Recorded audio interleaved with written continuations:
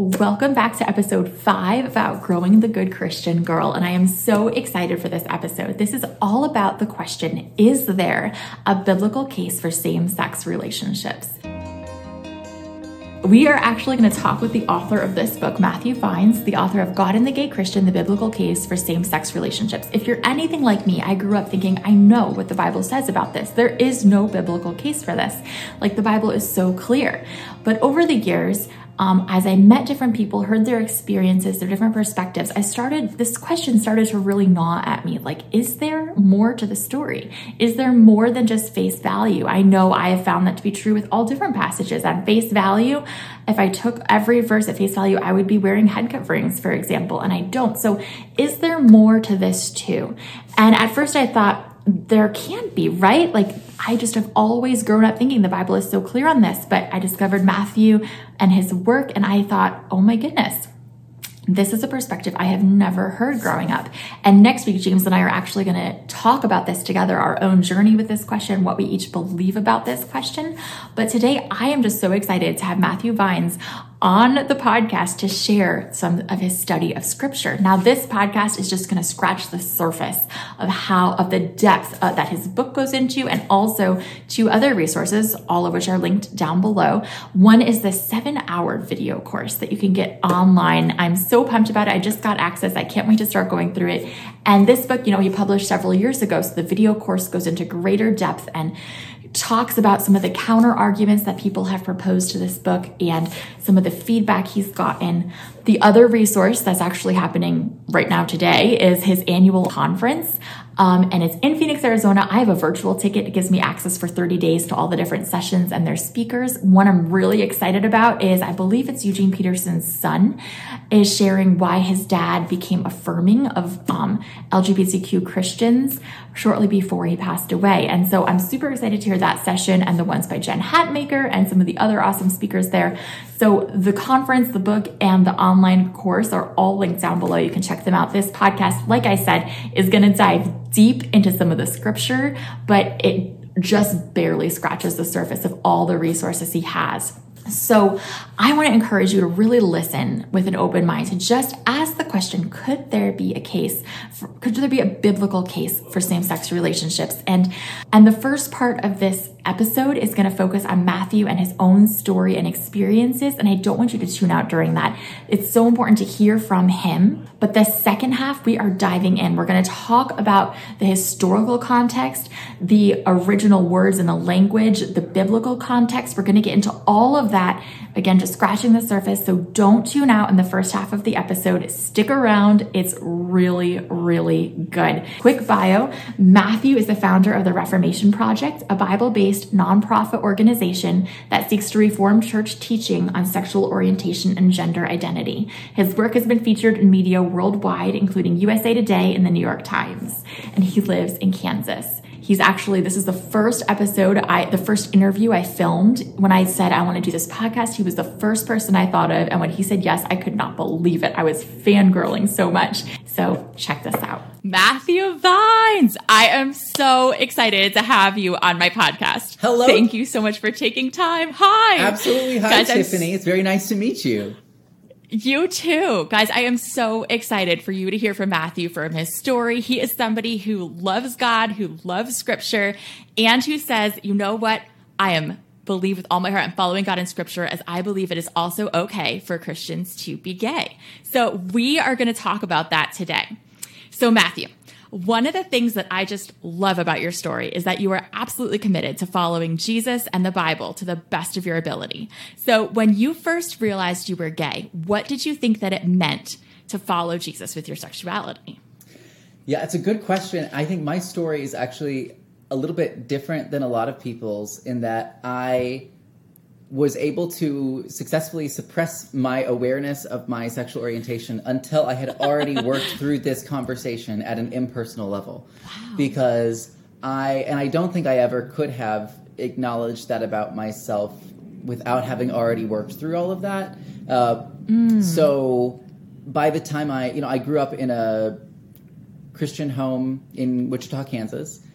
We went to a conservative Presbyterian church. I asked Jesus into my heart when I was 3 years old for the first time, and then, did it For the first time. Well, I did it on an annual basis for the next 10 years. Yes. just to make sure that it stuck. You. Right. There's no harm, right? Exactly. And no, but from the very beginning, I feel like my parents modeled their Christian faith for me in a really beautiful way that just made it really naturally appealing. That yes, of course, this is how I want to order my life. Of course, I want Jesus at the very center of everything in my life. I saw how that made them like kinder, more generous, loving people, and so that was just a beautiful and inspiring example for me. So from the very beginning, from as early as I really have much consciousness, my faith in Jesus has been that cornerstone of my whole life. So that is so cool. By the time then, and I didn't really have traumatic church experiences or anything. Yeah, obviously, we can all look back and see, well, it would have been nice if this had been different, or this was in fact painful and hard. But overall, it's not like I was like, oh, and I grew up in this fundamentalist cult where everybody was, no, it was like, it was a it was a conservative church. And there are certain things where I do think, that, well, this could or should have been different. But overall, it was a church full of people who loved Jesus and who loved the Bible and who were really committed to passing that on to the next generation. And I have a lot of respect and appreciation for that. So, by the time then I was in middle school and high school, I started to become aware of the fact that there were gay people, which I was not aware of before. And my first thought, because I did theater, and so that's where I met some gay people originally. And my first thought, what I told my mom in 6th or 7th grade, when I realized that there were people who were gay, even though I don't remember having heard anything about it in church, I also knew that they would not be welcome at our church. And so I told her, I said, well, I'm just kind of sad that I feel like they wouldn't be welcome at our church. And my mom said, well, it's just like anything else. As long as they're willing to, change their lifestyle, then they would be welcome. And I said, I know. It just still doesn't feel like that's very welcoming. So, but, I just kind of, it was what it was. The church's position is what it is. And so I just thought, well, how can I be more loving, sort of thing. But by the time then that I went to college, I was living in a state where same-sex marriage had been legalized, and where openly LGBTQ people were just a normal part of the community, and you got to see how, the way that I had experienced it before was, this is not something that a normal, respected person could do or be. And so it's easier to then kind of have this, to kind of say, well, we're Christians, and so we have these beliefs. And yes, there are some people who have these other beliefs, but they're very different in all these other ways. And so there's just these natural dividing lines that help you feel, you can still be kind, but there are these natural dividing lines that help you feel more comfortable in holding on to your position.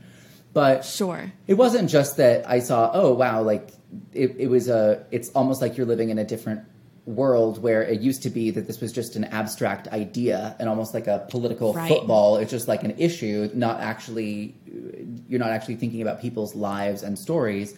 But I also was just seeing an incredible amount of pain and a hurt and rejection from LGBTQ people who had been kicked out of their Christian homes, who had been just horribly mistreated and excluded from their churches purely on the basis of acknowledging that they were gay. Not on the basis of promiscuous behavior or anything like that, purely on the basis of just having a different sexual orientation.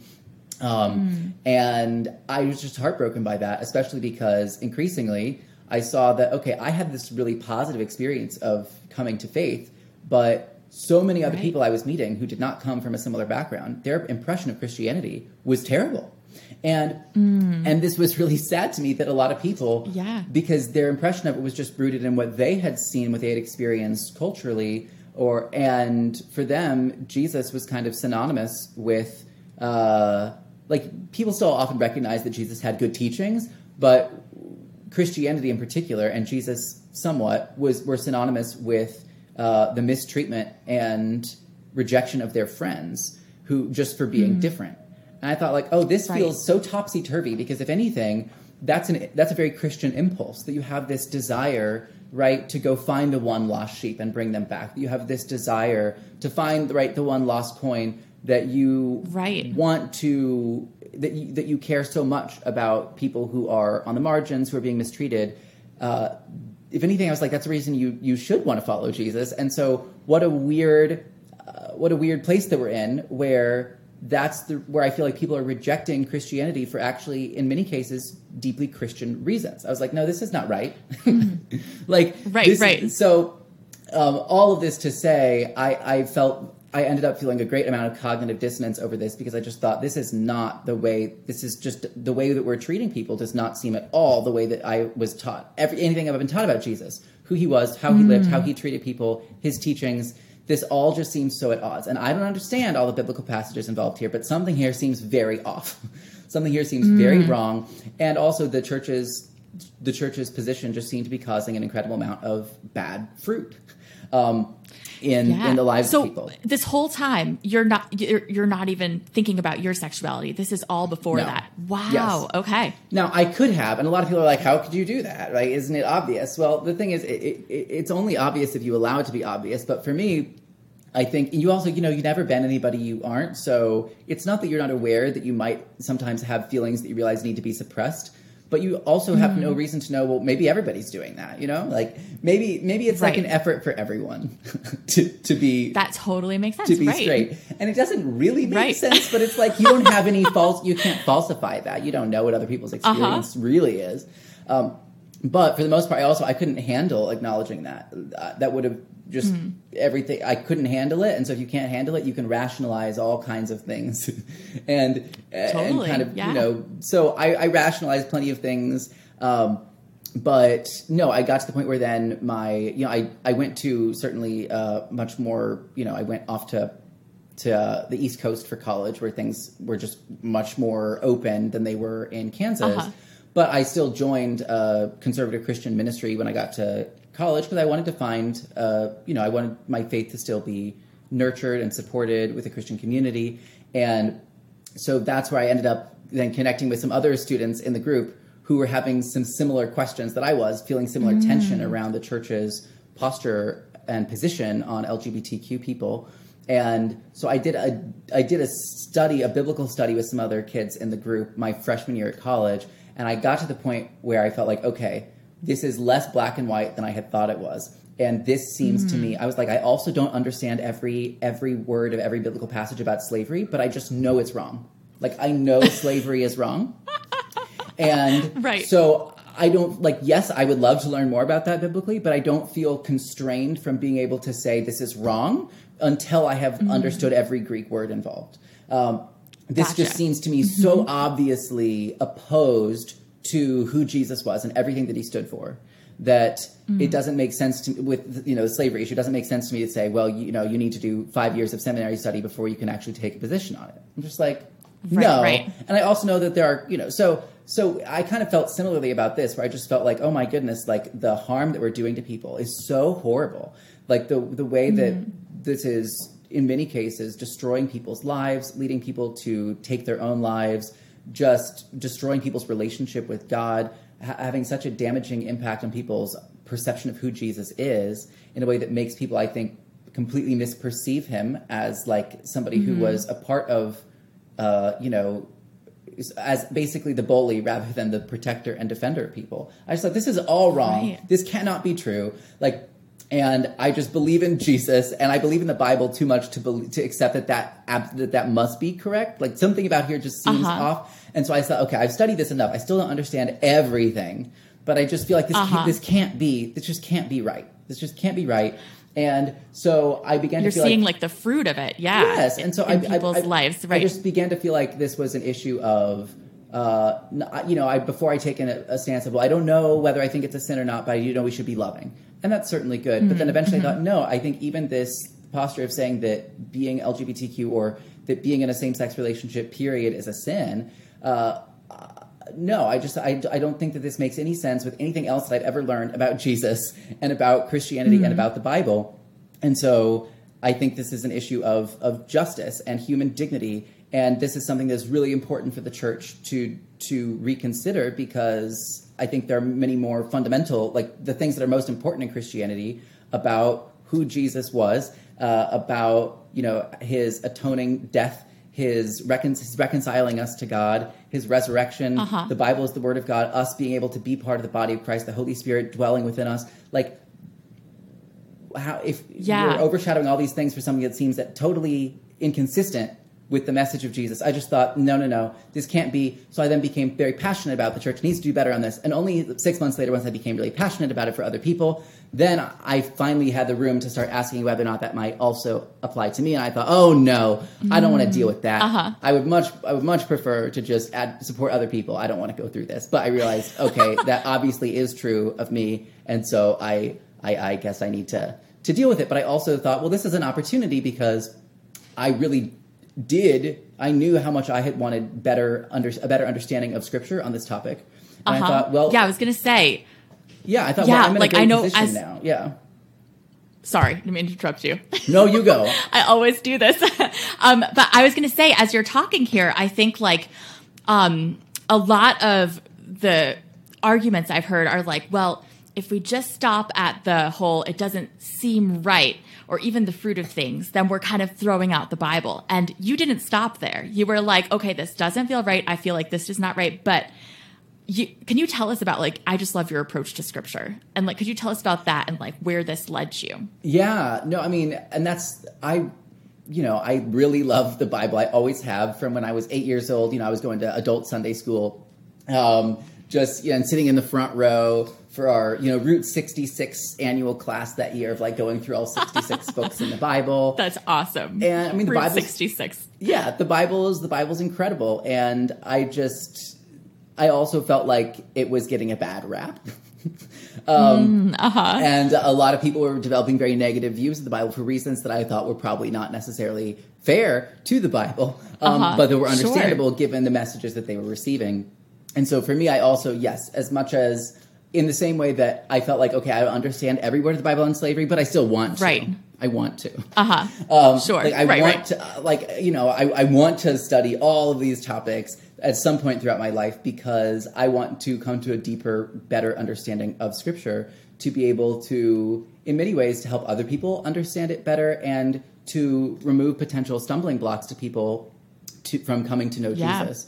So, sure. But I also just really, because I was just like, no, I really believe in the Bible as the Word of God. And I also, this seems so at odds with it. These things can't be, but I have to understand. I have to learn more. Right, and right. Fortunately, by this point, this was, 2009, 2010. And so this conversation in many ways, had been happening certainly in the academic world for decades. And in more progressive churches, in a lot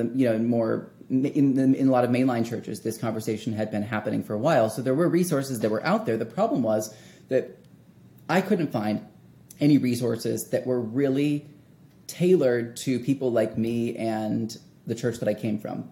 We were really committed to having a high view of Scripture and its authority. So it was too often where, you'd find a book that had some useful information in it, but then it would turn around and kind of make some wisecrack about the Bible. And I thought, this is not the time for that, right? This is not supposed to be our stand-up hour. So it's, especially if I'm thinking about, because I was having conversations with my parents about this even before I came out to them, where I was trying to, gently challenge where they were coming from in this, ask them to be looking at it from a different perspective. And I wanted to find good resources, but I found resources that said things that sounded irreverent or disrespectful towards Scripture. I'm like, I'm not sharing that. Like, right. I find that, offensive. I'm pretty sure my parents will find, so yeah. I really wanted to find resources that I felt like were accessible, that had a high view of Scripture's authority, and that could be shared without having needlessly alienating things in them. So in a lot of ways, once I came out, that's what I set out to do. I thought, I know I know there are so many people in the church, not just LGBTQ people, but just Christians in general, who have been having similar questions, similar doubts, and similar similar concerns. Wrestling with. Yes. Yeah. But have also felt like this has been a really missing piece for them and trying to piece all this together. Really wanting to understand Scripture better, not accepting the idea that you just are supposed to say that Scripture is now outdated, bad, or wrong. Right. But also, just wanting to figure out, what is the best understanding of some of these passages. So that's really kind of what I set out to do ever since then. And then in almost 10 years ago now, I gave a talk at not at my church. It was at a different church in my hometown of Wichita, Kansas, about the Bible and same-sex relationships. Yeah, and that went viral. And then that led to me writing a book that came out a couple years later. Yes. Okay, Matthew wrote this book. It's called God and the Gay Christian, The Biblical Case in Support of Same-Sex Relationships. I'm realizing because I'm using my FaceTime camera, it's like looking in a mirror. But this book is fantastic. And one of the things I just love about your book and your ministry is that your heart is to honor Scripture. Like you said, you're not trying to explain anything away or find the convenient answer. You want to honor Scripture's intent. So you've done some amazing research into this issue. And I mean, honestly, this book is one of the best Bible studies I've read. Well, thank you. Just period. Yeah, it's like you're looking at the context and the culture's context, the historical, the verses, it was amazing. So I was wondering, could you tell us a little bit about this book, as I think you're about to do? Yeah, I mean, so really the goal of the book was similar to my original video. When I actually gave that first speech, I had no intention of writing a book. It just kind of then naturally grew out of it because that video spawned many dozens of rebuttals and responses and things like that. Of course, I read all of them. People say don't read the comments. I read all the comments because, I don't mind. Sure, you can sometimes find unnecessary negativity, but oftentimes the negativity is just a different perspective. And so if people are expressing that perspective... Takes a lot of humility to do that. Well, if people are expressing that perspective in a respectful way, I'm all for, considering and engaging and all of that. So I did appreciate, reading all the dozens of responses. And then, it just kind of... I wasn't able to include all the footnotes in my original, speech. And so then a book was kind of... But I really, with the book, I wanted to write the book that I wish I had to be able to give to my parents when I came out to them. So my parents, when I came out to them, they were not originally affirming. My dad actually, in particular, was hopeful that I would be willing to try to change my sexual orientation.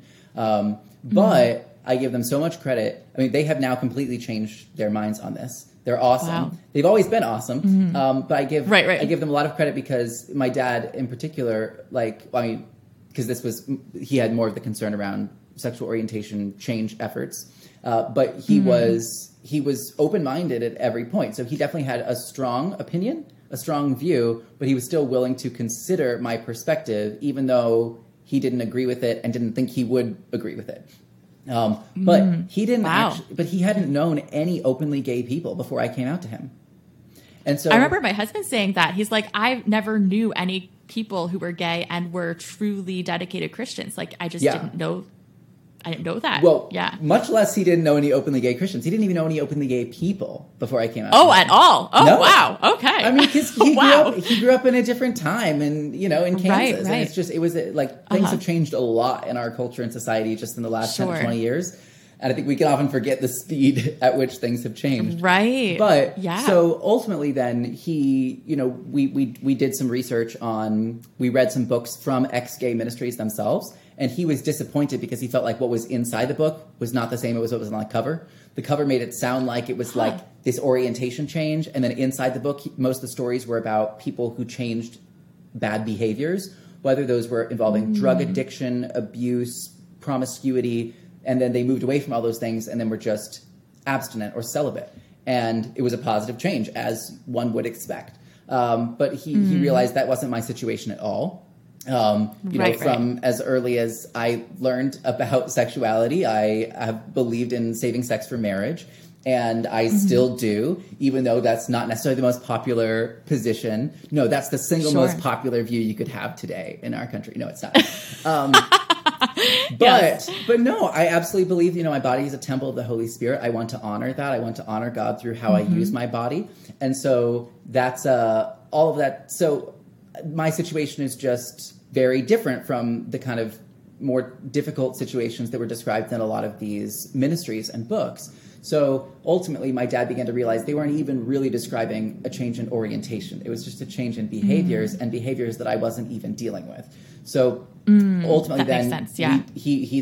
we then started studying the scripture passages together. And through that process, he was actually hoping that I would change my mind, but he ended up changing his mind. And Wow. so I think that's also been a very great, helpful example to me in really realizing that a lot of people can change their minds, and that we shouldn't just write people off because they disagree with us. And that I think with this particular topic, you typically need a combination of two things. One is a transformative relationship with somebody who is LGBTQ, and typically also a Christian. It helps a lot for people just to change their whole paradigm for how they're thinking about what we're even talking about. But secondly, you also need a strong biblical case and that theological engagement to help people be able to figure out what could it look like to still be holding on to Scripture as our authority. And is there a better way to understand some of these passages? So that is what your book did for me. That's what I was looking for, and I couldn't find it anywhere until I found your book and your ministry. And that's why I wrote it. That's it was amazing. That's why I wrote it. So I wrote it because I wanted it in particular to be able to be a book that people could give to their parents when they came out to them, but also just for any Christian who has been wrestling through these questions. It is thorough. In your book, like, you break down, I feel like you just answered all my questions. I'd be like, well, what about this in the back of my head? And then like 2 chapters later, I'm like, oh, okay, deep dive into that question. Like every biblical reference about homosexuality, every like studying the culture of the time, studying what biblical marriage looks like you just like dive into it all. Like, guys, I am talking like dive into it. Like, this is not a surface, like, oh, well, we can say it this way. This is like, you're looking at the language, you're looking at like, it's amazing. So I'd say, well, if I'm not pushing us too far forward here. No, go for it. Okay. One of the big ideas at the beginning of the book, just kind of like giving us some perspective as we're looking at the historical context of Scripture. One of the big ideas you talk about that stuck out to me and my husband is that the biblical references to homosexuality were talking about something very different from the gay committed relationships that we see today. So I was wondering, like, could you talk to us about sexuality in ancient culture? Because I think when we read Scripture, we have a completely different paradigm of what that was than what the readers of Scripture would have had. For sure. And this is an area where I'm grateful that I'm alive when I am, because there's been so much. Me too, as a woman, There's been so much. And you, oh my gosh, There's been so much scholarship that's been done since the 1970s on the history of sexuality in general, even going beyond Scripture. So it's not just that the biblical references to same-sex behavior are coming, if we look at them, that the context seems very different. It's that any ancient references to same-sex behavior are coming in a very different context. The entire... So you've kind of got 3 main practices, 3 main forms of same-sex behavior that were by far the most common in the ancient world, specifically ancient Greece and Rome, which provided a significant part of the backdrop, especially for the New Testament. And that is pederasty, which is this, like, we can't even believe. I had never heard of that before your book, and it sounds so gross. It's really messed up. And so it's where you've got a sexual relationship between an adult man and an adolescent boy. This was particularly popular in ancient Greece, and it was still practiced in ancient Rome, but a little bit different, structured in different ways, but. It was not, it was the men who were engaging in this were typically married to women, or they would soon be married to women. It was a relationship that was only supposed to last until the boy developed a beard, and then it's supposed to stop. It's really not. So it's something not, that you would be in jail for today, it sounds like. Yeah, and you should be. So that's its thing. Now, but the people point out that it wasn't all pederasty. Also, another very common form of same-sex behavior in the ancient world was prostitution. So sex with men who were prostitutes. Typically, these are, well, not even typically. These are not, long-term loving relationships. This is, just kind of an additional outlet for lustful self-gratification on the part of men who are, in most cases, married to women. Another common form, this was particularly common in ancient Rome, was sex with people who were enslaved. So for a Roman man who was the head of a household, the wife If she had sex with anyone other than her husband, it was adultery.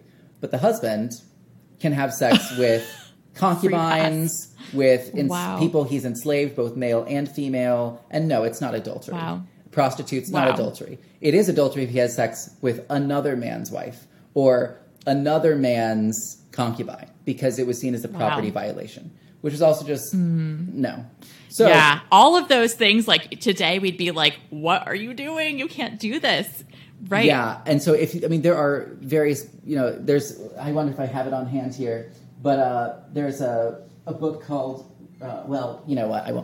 There's a book called there's a book called Rome and Homosexuality. Oh, I do. I have them all up there. Okay. So, I love that you have this library. He was showing me other book resources before we even started. This book, Rome and Homosexuality by Craig Williams, is this fascinating, it's really kind of the leading book on same-sex behavior in ancient Rome. And wow, is it disturbing. If you read it, you're in for quite the trip, but you also realize, it's just fundamentally different. And one thing that Craig Williams talks about in this book, he says that it seems as though Roman men had this limitless sexual freedom. Like they could just have sex with anybody and get away with it. But no, there were actually really strict boundaries on it, just very different boundaries. And the key boundaries were that every sexual act was supposed to mirror the broader status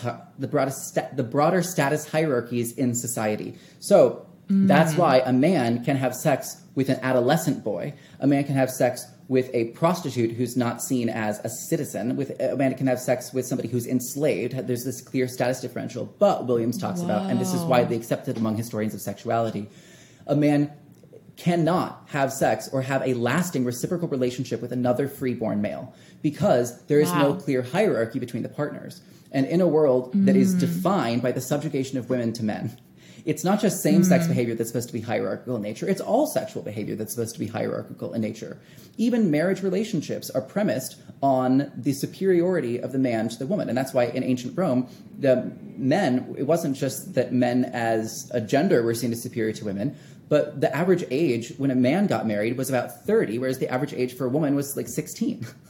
So you also have this massive power differential built into the age of the partners when they're getting married, in addition to just the cultural superiority and status of men to women.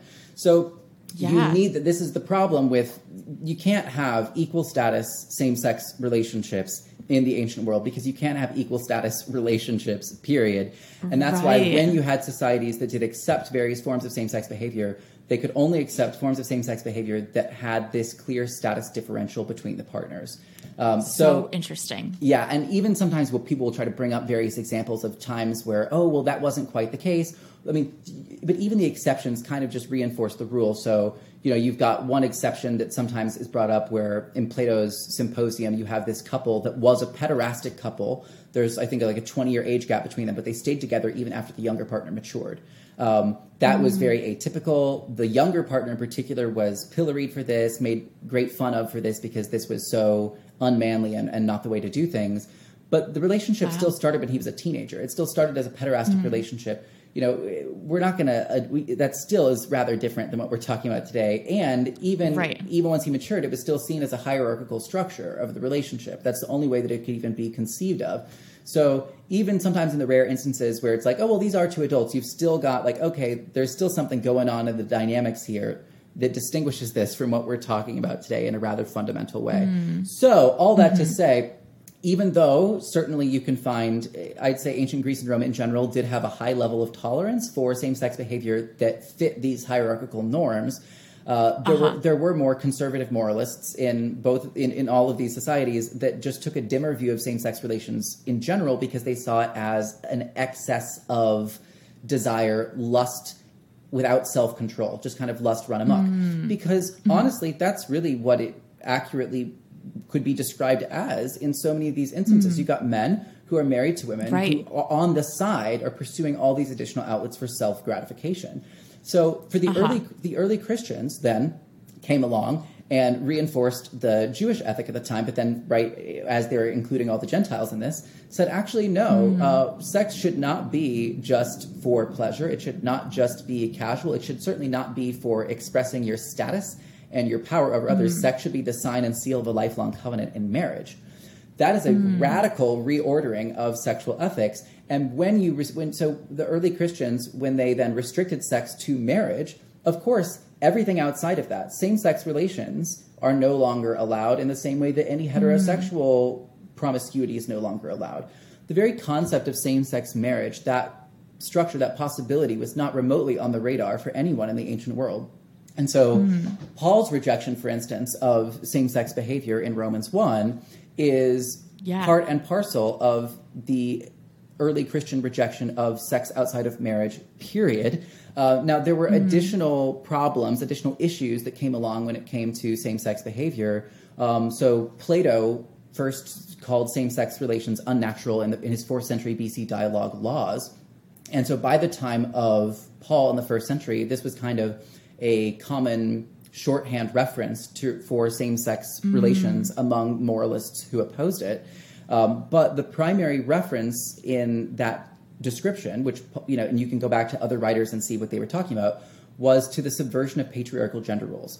That when you've got a society that's supposed to be defined... That was what the unnatural was referring to. That you've got a society that's supposed to be defined by the dominance of men over women. Then if you have 2 men or 2 women having sex with one another, then the concern is that this is subverting that obvious kind of hierarchy between the two. It is unnatural for a man specifically to take the quote-unquote woman's role, and specifically unnatural for a woman to take the quote-unquote man's role in sex. It's a very hierarchical way of looking at things.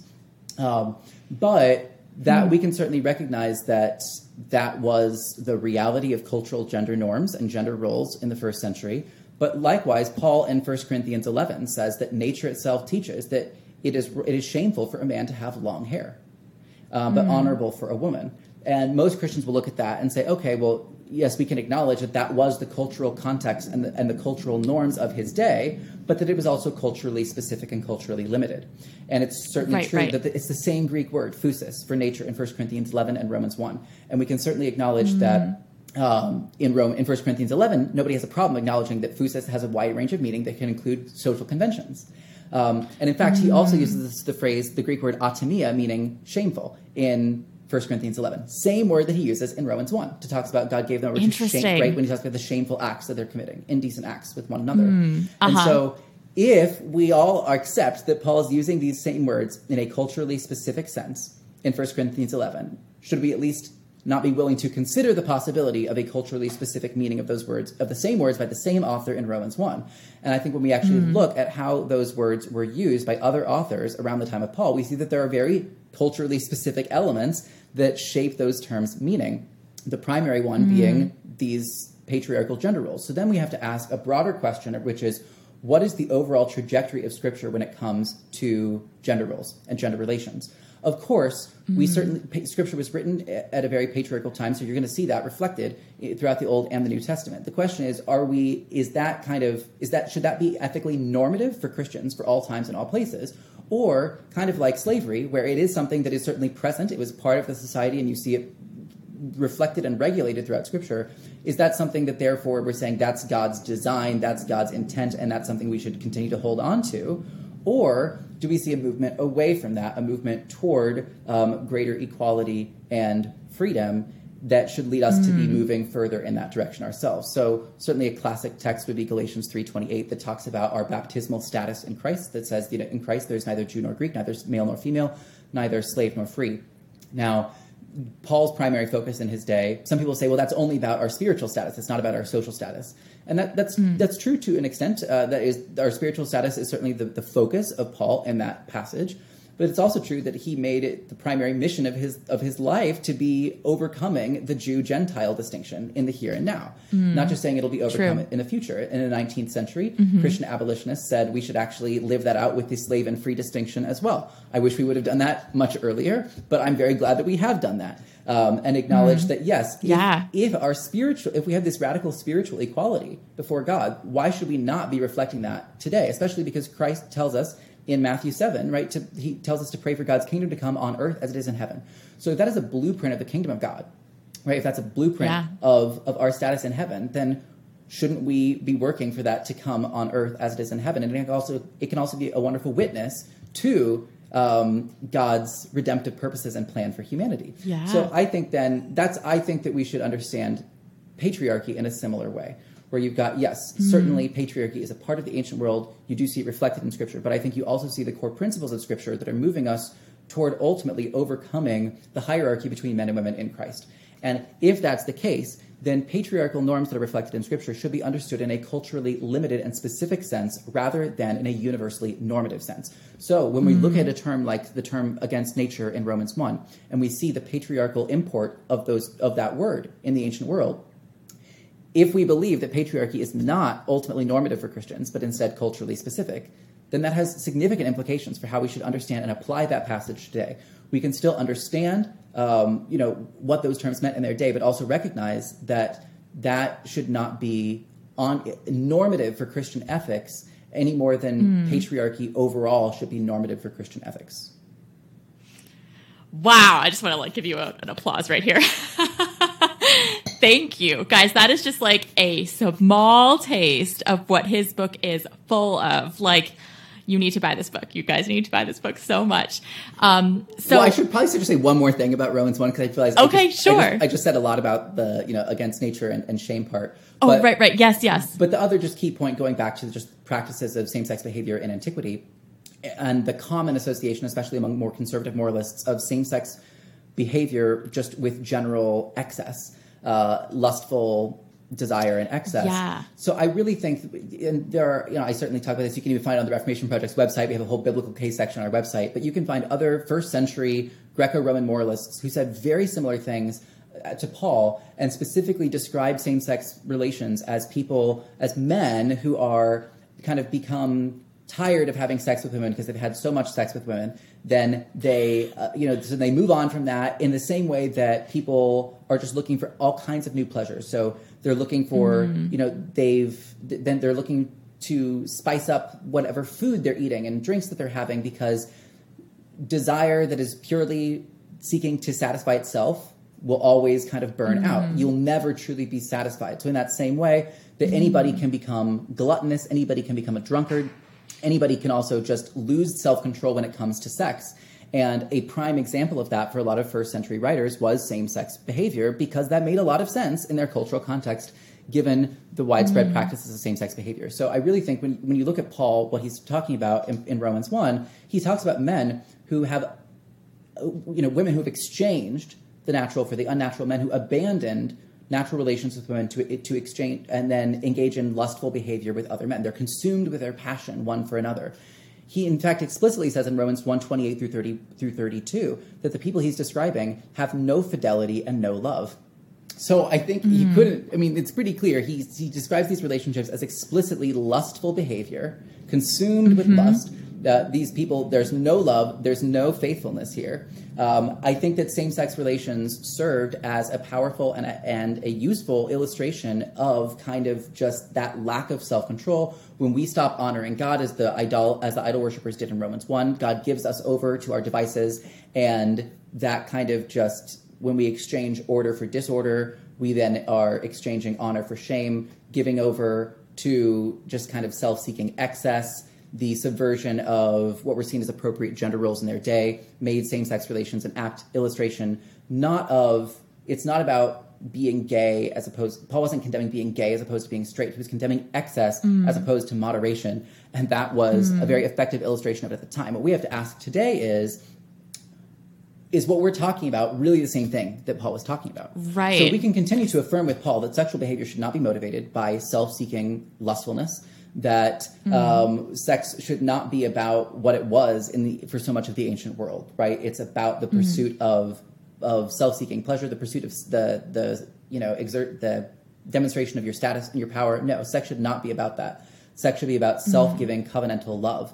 But we're now in a context where we have a very different model of same-sex relationship in our society than was present in any form in the biblical world, where sex can actually fulfill and does fulfill that exact same purpose that it does for straight Christian couples. And also, we now have this understanding of sexual orientation that the church didn't have until recent generations, a concept that did not exist at all in the ancient world. There was no understanding that some people were exclusively and permanently attracted to those of the same sex. Instead, same-sex attraction was often just seen as kind of an add-on for people, not that everyone would experience, but that it would be common for people to experience in addition to heterosexual attraction and behavior. And so that's just a very different understanding. And it also means that there's a much greater consequence to rejecting all same-sex relationships when we recognize that for some people, for gay people, that is what a romantic relationship, that is what that possibility is for them. And so if we're saying no to all same-sex relationships, including ones that are very different from what Paul is talking about in Romans 1, including ones that are consistent with the core values that have always been at the heart of the Christian tradition's teachings on marriage and sexuality, then we actually have to tell a minority of people that they need to be single and celibate for life.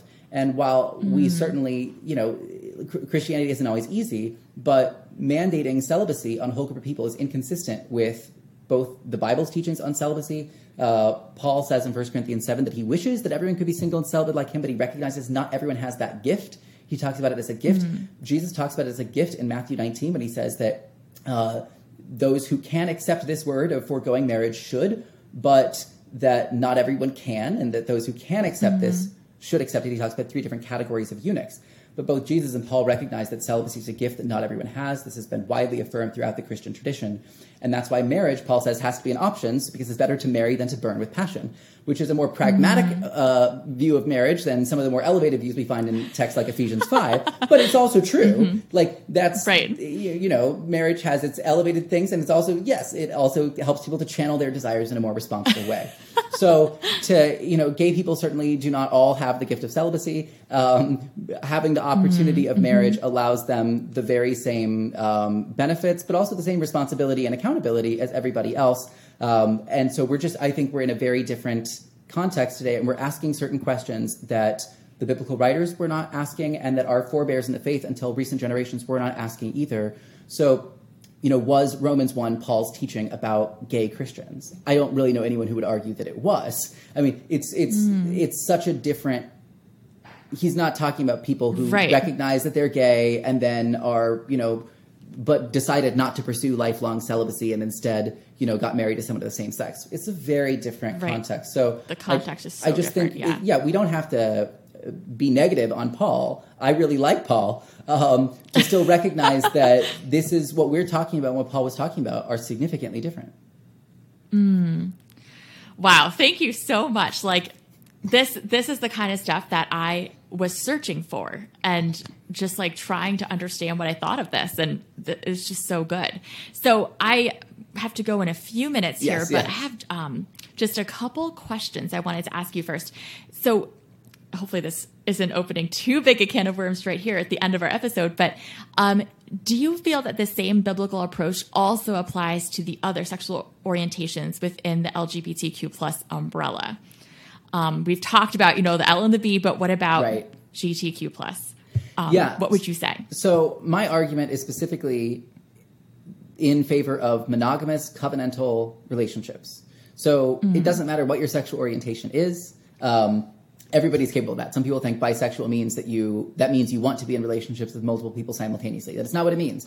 It just means, somebody who's bisexual is attracted to both men and women. It doesn't mean that they are.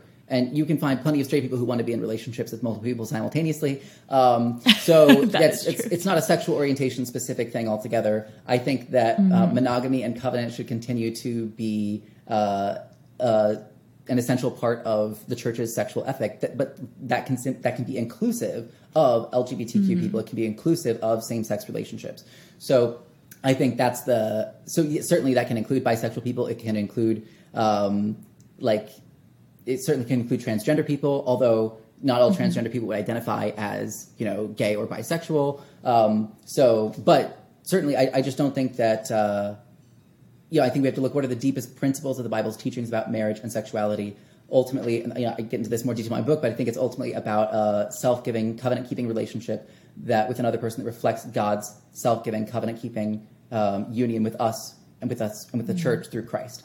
And so any relationship that is able to be modeling that kind of total self-gift to another person rooted in covenant, which I think that's just what a monogamous covenantal relationship at its best is. And that's something that LGBTQ people can be included in. It can actually help to better witness to God's covenantal love for us in Christ, by helping to show people how we can all model that in our own lives. So that's just a little thought. Thank you. That. Yeah, that totally helps. So my last question is, just briefly, you're doing some amazing work on this topic, helping churches love God, love the Bible, and become affirming through the Reformation Project. And you guys have a conference coming up next week. So could you just tell us just a little bit about the Reformation Project and your conference? Yeah, okay, I'll make it quick. So the Reformation Project is a nonprofit organization that I started in 2013. And it kind of was also an outgrowth of my own experience, in the same way that I knew that I wanted there to be better Bible-based resources that were more accessible. I also wanted there to be more support for people who were seeking to be a voice for greater inclusion in their own churches. So, because no matter how well you know Scripture on this, if you're in a church where people aren't interested in listening, then there's going to be a limit to how many conversations you can really effectively have. So the Reformation Project, we have our Reconcile and Reform Conference coming up next week, October 28th through the 30th, which it's going to be in Phoenix, but people can also register online to watch it virtually, which will probably be the easiest option for most people, especially this year. And especially if you have kids like me. Yes. Yeah. And we also just released a new 7-hour video curriculum about the Bible and LGBTQ inclusion, which goes in some ways even deeper than my book in some respects, because in it I am engaging and responding to various critiques or counter arguments that have been made in the, is it 7 years since my book came out? 7, 8, something like that. Wow, yeah. So I'm really excited about that resource. We have other resources on our website, and we have programs for parents in process, programs specifically for Christian parents of LGBTQ children who are trying to figure things out after the child has come out to them. Pastors in process, a program for pastors of churches that are not affirming, but who want to help lead their churches in a more inclusive and affirming direction, but are trying to figure out how to do that in a way that still allows their church to really stay true to Scripture, hold on to their high view of Scripture's authority, and hold on to the core things that are most important in Orthodox Christian theology. So then we also have a leadership development cohort that applications are now open for, which is for people who want to serve as local ambassadors in their community of affirming Christians who want to be able to be supportive and guiding others who are working through these questions, and really be a model for others of what it looks like to be a Christian who is LGBTQ affirming, who is also still sold out for Jesus, who still passionately believes in what we find in the Apostles' Creed and the Nicene Creed, right? That Jesus died for our sins, that he was raised bodily from the dead, that the Bible is the inspired and authoritative Word of God, that Christianity is true, and that it is something that is worth making the very center of our lives, and that we should be inclusive of LGBTQ Christians as we are, continuing to live out the mission of the church, right? To be the hands and feet of Jesus as the body of Christ. So if people are interested in, in serving as a local ambassador, wanting to learn more in that respect too, they should absolutely check that out on our website to participate in that program. And I'll link the website down below this video or podcast, wherever you're listening. Wow. Thank you so much, Matthew, for taking this time to be with us. Again, definitely check out his book and the Reformation Project link below. And I will see you all next week for another episode of Outgrowing the Good Christian Girl. Bye, guys. And thank you, Matthew. Thanks, Tiffany. Oh my goodness, was that not so amazing? That just scratches the surface of Matthew's other resources, all three of which are linked in the description below. And I hope that this maybe taught you something new or brought up a perspective you hadn't heard before. I know it definitely did for me. Come back next week. James and I are going to debrief this together. We'll share our own journeys with this question and what our own personal conclusions are, what we believe, and if that's the same or different than each other on this issue. So I love you guys, and I'll see you next week. Bye.